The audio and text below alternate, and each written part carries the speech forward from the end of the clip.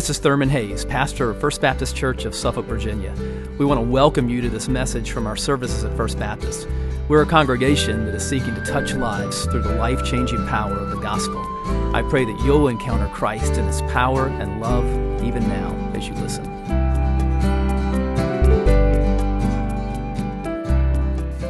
Open your Bibles this morning to Acts chapter 5. Acts 5 as we continue in our study of Acts today. And we've come to a point in chapter 5 when we're talking about the opposition that has arisen against the followers of Jesus. Last time we were in chapter 2, and things were kind of smooth sailing really at that point for the early church. But you knew that wasn't going to last. You know that when the gospel is advancing, that the enemy is always going to attack. That's just how it is. And so really from this point on in Acts, you're going to see the believers facing opposition, persecution. And there's a message here for us. How do we deal with opposition, whether it comes in the form of persecution or spiritual attacks in other ways? We're going to see that in chapter 5. And so we are going to walk through most of this chapter together. We're going to cover every verse from 17 through the end of the chapter. So I'm not going to read everything up front. We're just going to walk through it as we go through. So Friday, on a lonely road in the desert in Egypt, a church bus loaded with believers was making its way to a place of prayer when ISIS gunmen ambushed them. Apparently, they boarded the bus and gave people the option to recite the Shahada, the Muslim confession of faith, or lose their lives. And the people on this bus made the choice of the psalmist that we see in Psalm 63, in which the psalmist says that the steadfast love of the Lord is better than life. And they refused to recite the Muslim confession of faith. The gunmen opened fire. 29 were slaughtered, men, women, and children. Many others injured. And the press reported very little about this. Not even a remote degree of the publicity that the horrible bombing in Manchester received earlier in the week. Not that the bombing in Manchester received too little coverage. It did not. It was appropriate. But when these slaughters of Christians happen in the Middle East, it seems like we barely hear anything about it. But it's happening, and it's happening very, very regularly at this point. You know, in many ways, the 21st century is proving to be a lot like the first century in which the book of Acts was written. And that is to say that the gospel is advancing at a pace really not seen since the first century, but along with that rapid advance of the gospel is an opposition to the gospel. That's incredible and brutal. But of course, persecution is really just one form of the opposition that we deal with as believers. We're at war we're attacked by the world, the flesh, and the devil. And ultimately, it is the devil that is our enemy. It's ultimately, it's not ISIS, it's not people that the devil uses. We have a supernatural enemy. Ephesians chapter 6 tells us in verse 12 that ultimately our war is this: we are not fighting against flesh and blood enemies, but against evil rulers and authorities of the unseen world, against mighty powers in this dark world, and against the evil spirits in the heavenly places. This is spiritual warfare. And as Owen Strachan of Midwestern Seminary says, never bring a knife to a gunfight or self-help to spiritual warfare.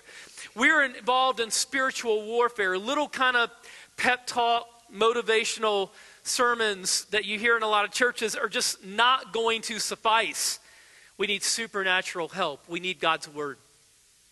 And so we're going to go to God's word this morning, and we're going to talk about how to deal with spiritual attack and opposition. So what do we see here in chapter 5? Let's take a look at the setting, first of all. Look at verses 17 and 18. It says, the high priest rose up, and all who were with him, that is the party of the Sadducees, and filled with jealousy, they arrested the apostles and put them in the public prison. It's important to recognize that this is not sort of a widespread opposition to the Jesus movement at this point. A lot of times anti-Semites try to say that, the Jewish people killed Jesus and the Jewish people were opposed to the followers of Jesus. That's really not true. It was the leaders, it was the religious leaders, and specifically in this case, the Sadducees that are leading this effort at persecution. And they want to stifle the Jesus movement by putting the leaders of the movement in prison. But as we're going to see, this is going to backfire on them big time. Verses 19 through 21. But during the night, an angel of the Lord opened the prison doors and brought them out and said, go and stand in the temple and speak to the people all the words of this life. And when they heard this, they entered the temple at daybreak and began to teach. It's interesting in verse 20 that the Jesus movement is referred to here as the life. At another point in Acts, the followers of Jesus are referred to as the way. And of course, what did Jesus say about himself in John 14:6? He said, I am the way, the truth, and the life. This week we've seen examples of death. And of course, ISIS is all about death. They fly the black flag of death. They're a cult of death. But Jesus is about life. He is about abundant life. He says in John 10:10, the thief comes only to steal and kill and destroy. I came that they might have life and have it abundantly. Abundant life, and Jesus gives eternal life. He says in John 10:28, I give them eternal life, and they will never perish, and no one will snatch them out of my hand. Now notice here that in this incident, God is taking something that was clearly intended for evil and just turning it upside down and using it for good. I mean, clearly they intend to stop the movement of Jesus in its tracks by throwing the leaders in jail. God just stands that on its head by doing this miracle, having them released from jail, and which gives even more publicity to the gospel and increases the spread of the gospel. And that's the case always. Any attempt to stop the movement of the gospel is only going to result in its spread. That's what ISIS doesn't understand. That's what the communists in China did not understand, is that anytime that persecution comes, anytime that believers are killed for their faith, ultimately that only serves to embolden believers and enhance the spread of the gospel. And that's what happens here. I mean, this is Genesis 50:20, right? This is what Joseph says to his brothers. He says, as for you, you meant evil against me, but God meant it for good, to bring it about that many people should be kept alive as they are today. And we need to understand that in our own trials, when we encounter opposition or spiritual attack of any kind, we need to understand that a sovereign God is at work for good. and that he takes what the enemy intends for evil and uses it for good in our lives. That's the setting here. Second, we see what happens in the Senate. The Senate, verse 21. It says, "Now when the high priest came and those who were with him, they called together the council, all the Senate of the people of Israel, and sent to the prison to have them brought." So the Senate here is the Sanhedrin.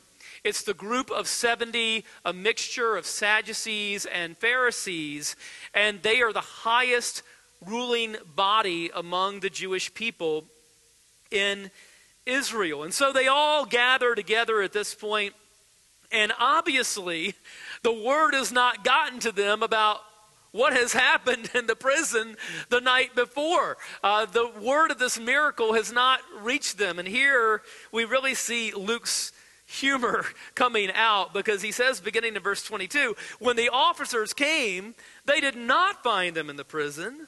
So they returned and reported, 'We found the prison securely locked and the guards standing at the doors. But when we opened them, we found no one inside.'" Now, when the captain of the temple and the chief priest heard these words, they were greatly perplexed about them, wondering what this would come to.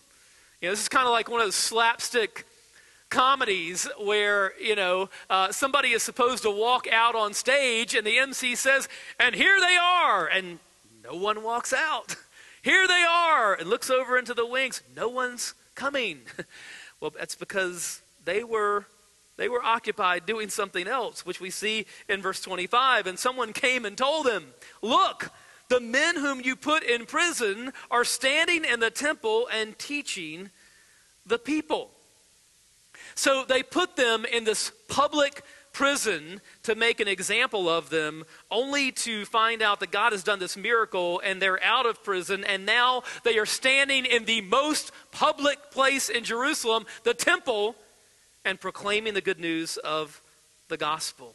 Verse 26, "Then the captain with the officers went and brought them, but not by force, for they were afraid of being stoned by the people." Again, this is not a popular persecution against the followers of Jesus.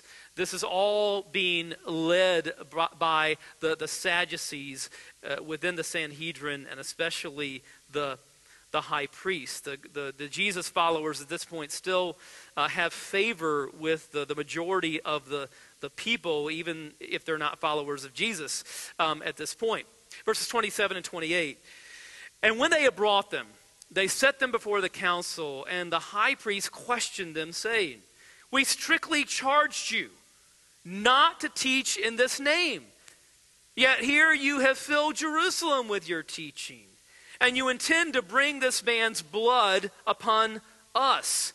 Now, this demonstrates incredible blindness on the part of the high priest. First of all, he's blind to his own culpability in the crucifixion of Jesus. But not only that, he's blind to the significance of what has happened. I mean, if you were genuinely seeking truth, what would be a normal question to ask after a miracle like this? What happened? And what does this mean? What is the significance of this? Is God really involved in this? But he's not asking any of those questions. And the reason is because he's not genuinely seeking truth.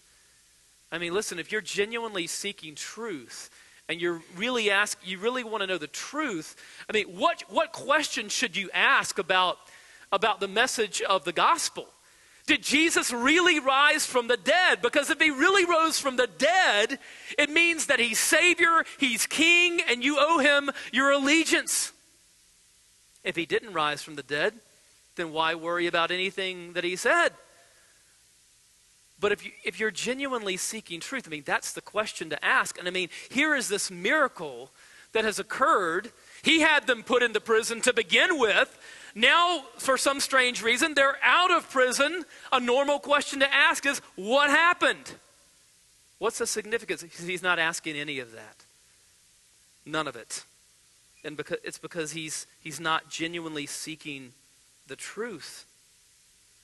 Verse 29, and Peter and the apostles answered, we must obey God rather than men. Now we need to camp out here for a few minutes because of things happening in our own culture today. So Romans 13 clearly teaches that the governing authorities have been ordained by God, and that we are, to every extent that we can, to submit ourselves to our governing authorities. We are to seek to be model citizens as believers. That means respecting our governing authorities. It means obeying the laws of the governing authorities, but that has a limitation. And the limitation is this: when the governing authorities seek to command us to break the commands of God, in that case, this is the principle. We must obey God rather than men. And this is highly relevant, even in our own country, because right now, there are individual believers, there are Christian business owners and Christian institutions like colleges and schools and even churches that are being threatened, that are being bullied, that are being fined and censured in all kinds of ways simply for believing the Bible and seeking to live out with a clean conscience their belief in the truth of Scripture. And my hope and prayer is that things are going to shake out in our culture so that religious liberty will be preserved. This is why Supreme Court and other judicial appointments are just so crucial in our country today. My hope and prayer is that it will be preserved, but it's very much hanging in the balance.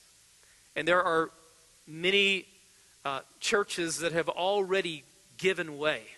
They have already caved in to the culture on these issues. We must never do that. When a clear teaching of the Bible is at stake, that's just not something that we can compromise with. You know, I think back to sort of the struggles that our own denomination went through some years ago when the Southern Baptist Convention was sort of in search of its own identity.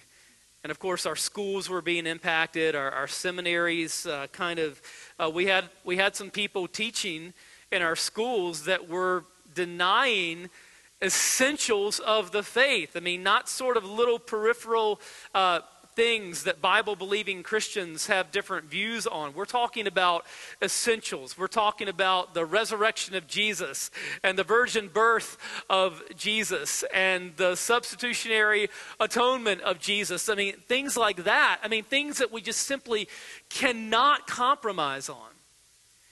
But yet there were people who wanted us to compromise.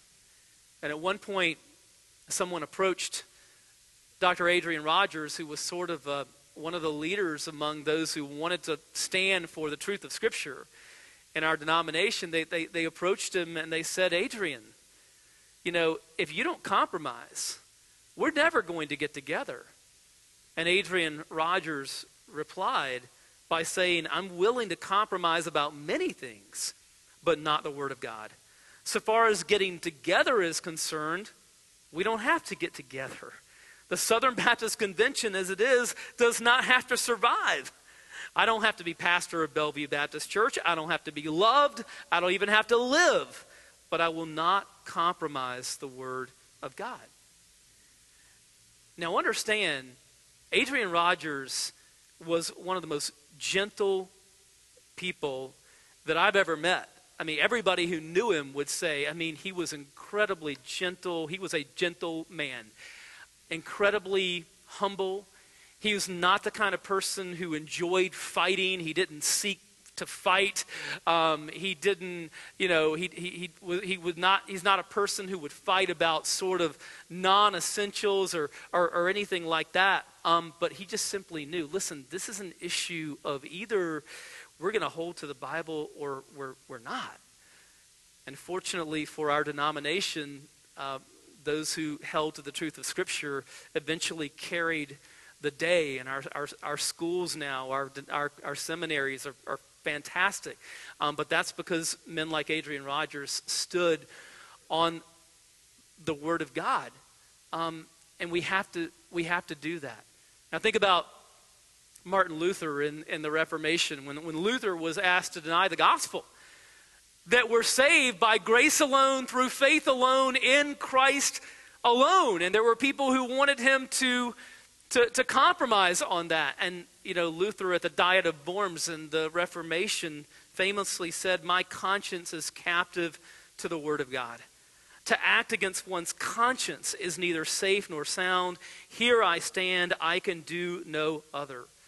Now, a lot of times in movies, Luther is kind of portrayed as sort of getting on his high heels and saying, "Here I stand, I can do no other." In reality, it wasn't like that at all. In reality, it was more like Luther was just saying, "You're asking, I can't do anything else." I mean, you're asking me to go where I simply can't go. Now, listen, as Bible-believing Christians, we should be the most gentle people, the most compassionate people, the most loving people in our culture.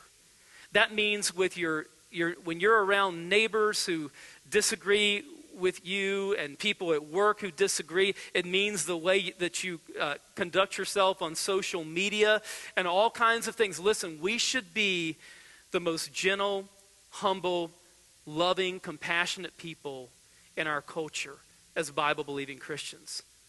But when the culture or the government wants us to go where we simply can't go and violate the clear teaching of Scripture, we can't go there.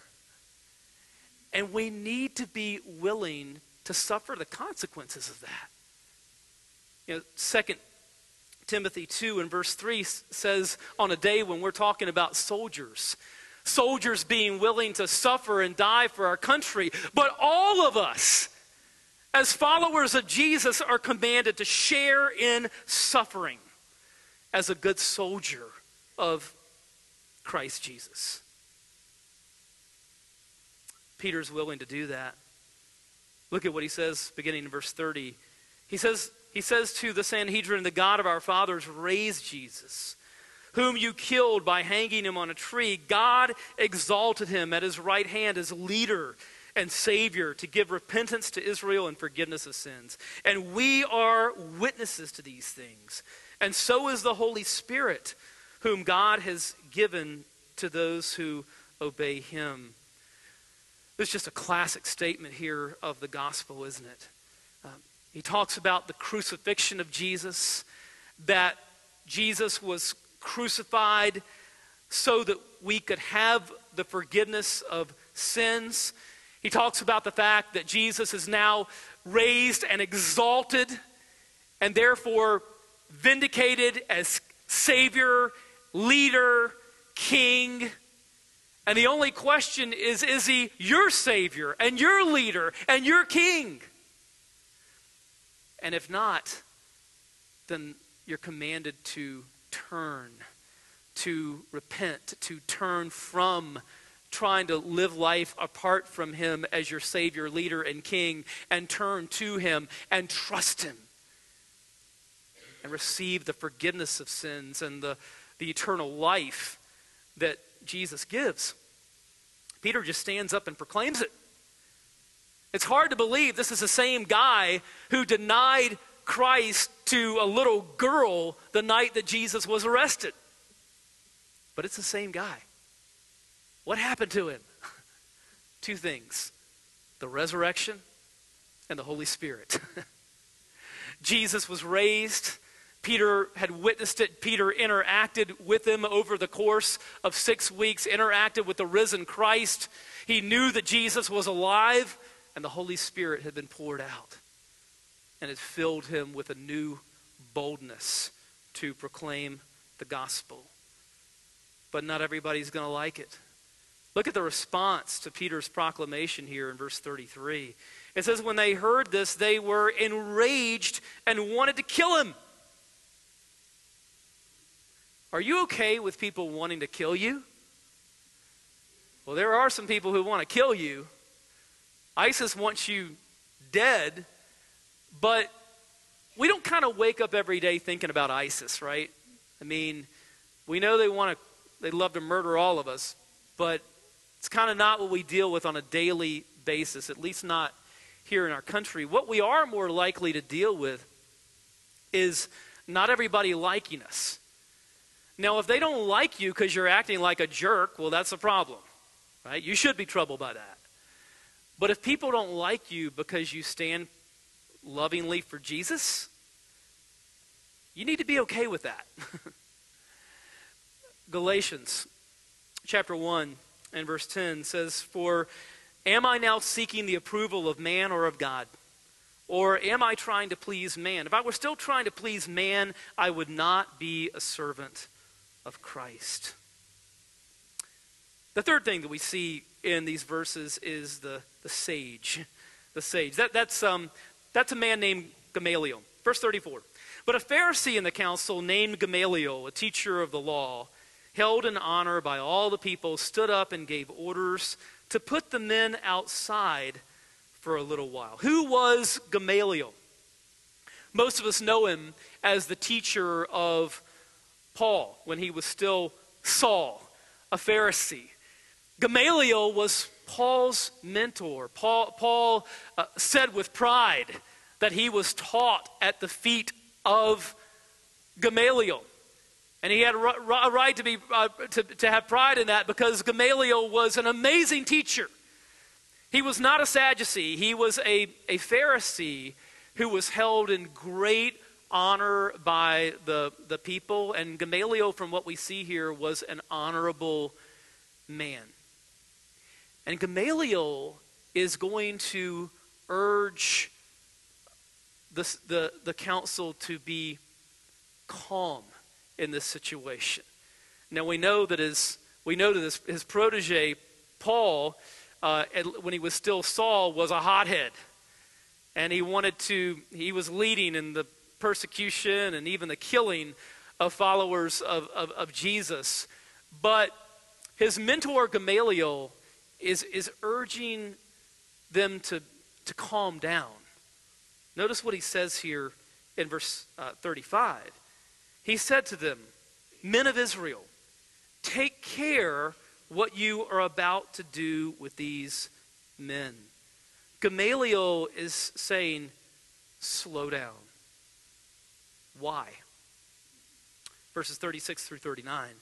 Gamaliel says to them, "For before these days Theudas rose up, claiming to be somebody, and a number of men, about 400, joined him. He was killed, and all who followed him were dispersed and came to nothing. After him, Judas the Galilean rose up in the days of the census and drew away some of the people after him. He too perished, and all who followed him were scattered. So in the present case, I tell you, keep away from these men and let them alone.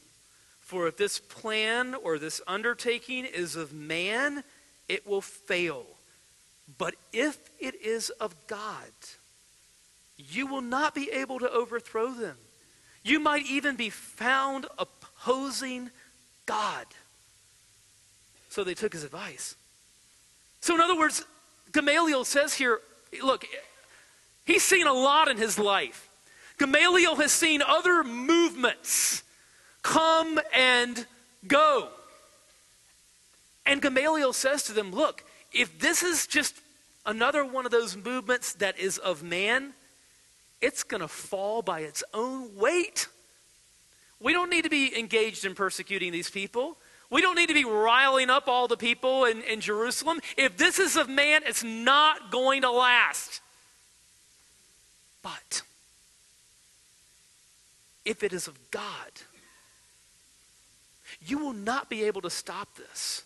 And furthermore, you yourselves will be found to be opposing God.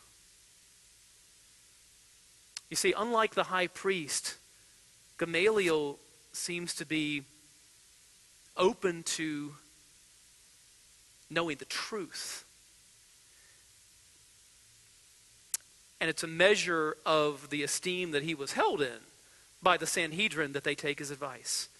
And they let the apostles go, but not before threatening them and beating them. Verse 40.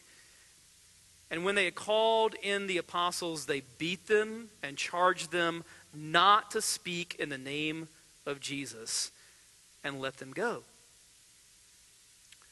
So how did the apostles respond to this beating and to this imprisonment and to these threats? Verses 41 and 42. Then they left the presence of the council, rejoicing that they were counted worthy to suffer dishonor for the name. And every day in the temple and from house to house, they did not cease teaching and preaching that the Christ is Jesus.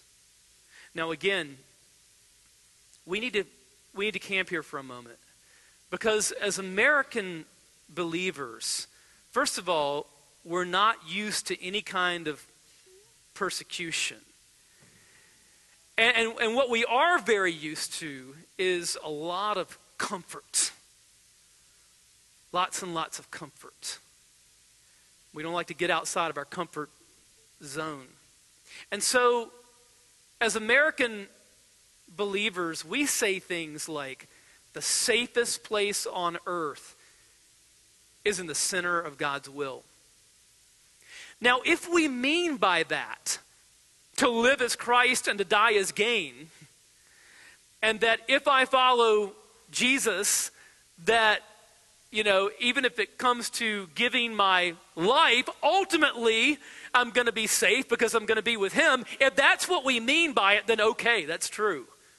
But if we mean by that following Jesus is going to be easy, that if we follow Jesus, we're always going to be kept safe from persecution or opposition or harm, friends, that's just simply not true. I mean, we saw it last week in Luke 9:23. Jesus says to us, if anyone would come after me, let him deny himself and take up his cross daily and follow me. And when Jesus spoke those words, crosses were not pieces of jewelry. They were not pieces of architecture in church buildings or on steeples. Crosses were instruments of execution. Jesus here is saying to us, if anyone would come after me, let him deny himself and take up his electric chair daily and follow me.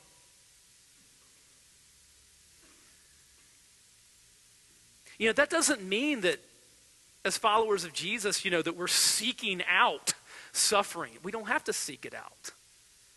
It means that if we faithfully follow him, that opposition is going to come.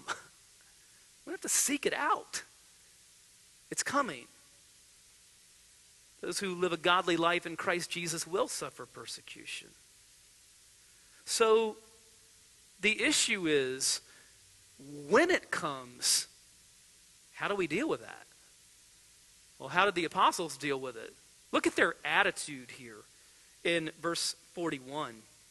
They left the presence of the council rejoicing that they were counted worthy to suffer dishonor for the name. We need to understand that when we suffer opposition or persecution because of the name of Jesus, that is an honor. It is an honor to be associated with Jesus and to share in the fellowship of his sufferings. And we should count it all joy.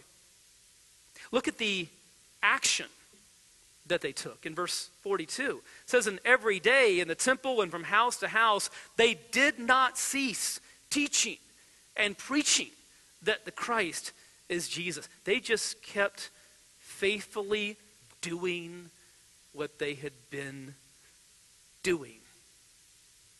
Because ultimately, they trusted in what a sovereign, loving God was doing. He's at work. Saris are kind of long, flowing garments that women, usually in India, wear. And wedding saris in particular are just known for being especially beautiful, resplendent silver and gold threads, lots of other beautiful colors. Ravi Zacharias tells about one time visiting the town in India that is known for making these beautiful wedding saris.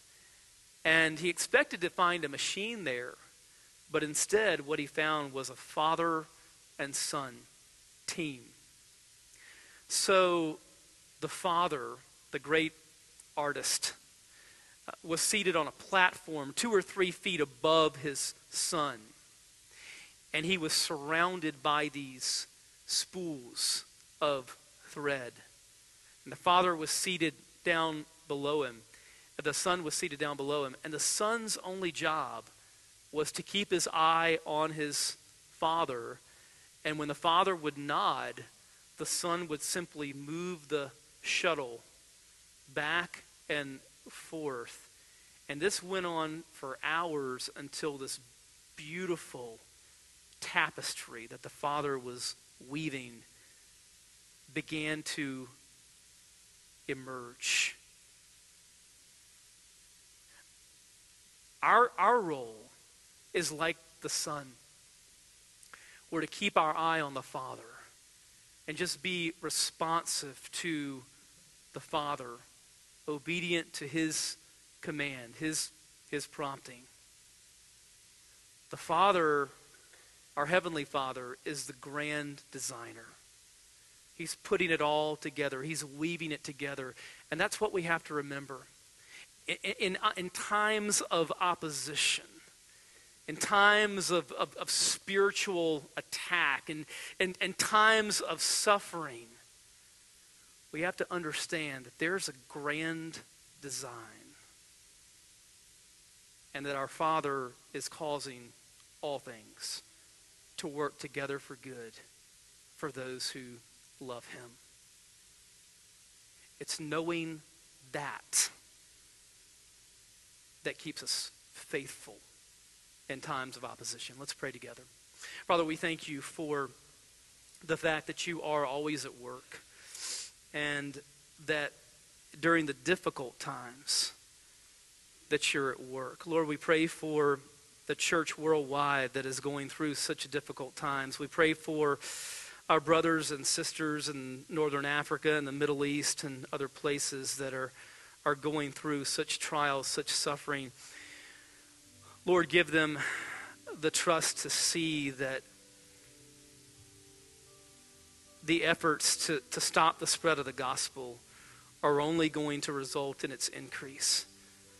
Help us to stay faithful in our own country to you, to lovingly but boldly stand for truth always, that we might be the beacon of light and love and life that our culture desperately needs to see.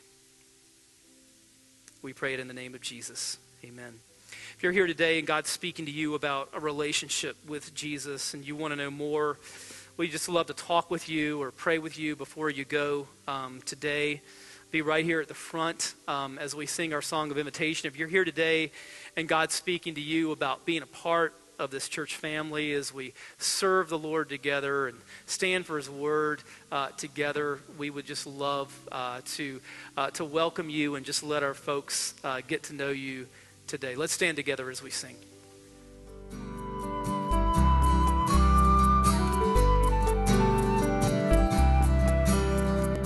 I hope you've been blessed by this message. Christ is the answer for every need, now and for all eternity. As someone once said, Jesus plus nothing equals everything, and everything minus Jesus equals nothing. Have you trusted in Jesus as your Savior? If not, why not now? His arms are open wide to receive you. It may help to pray a prayer like this. Father, I know that you are holy and that I have sinned and fallen short of your glory. I know that you are a righteous God who must punish sin, but I believe that your Son Jesus took my punishment for me, died in my place, and rose from the dead so that I could have eternal life. Right now, I turn to Jesus and trust in his finished work for me. In his name I pray, amen. You know, the Bible says this in John 1:12, to all who did receive him, who believed in his name, he gave the right to become children of God. And that means that if you've received Christ, God has adopted you as his beloved child, his very own son or daughter. Just imagine it. Almighty God, the Lord of this universe, the one who possesses all authority in heaven and earth, is now your loving Father, and you are his child. You say, I love him. How can I honor God with the rest of my life? Well, when you love someone, you want to spend time with them. We get to know God through his word, through prayer, and through his people. I would encourage you to pick up a copy of the Bible and begin to read it. Begin to pour out your heart to him in prayer. And find a church family where the Bible is preached, where Christ is exalted, and where his love is flowing.